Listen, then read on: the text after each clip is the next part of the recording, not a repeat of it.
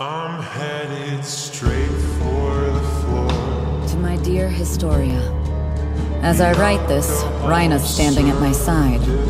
He knows this is a love letter, but he's still sneaking peeks.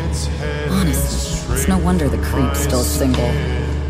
That said, he did give me his word that he'd deliver this letter to you. He says he owes me for the time I doubled back to save him. I'm sorry about them. I never would have imagined myself choosing those two over you. I'm going to die soon, but I'll die without regrets. Or that's what I'd like to say.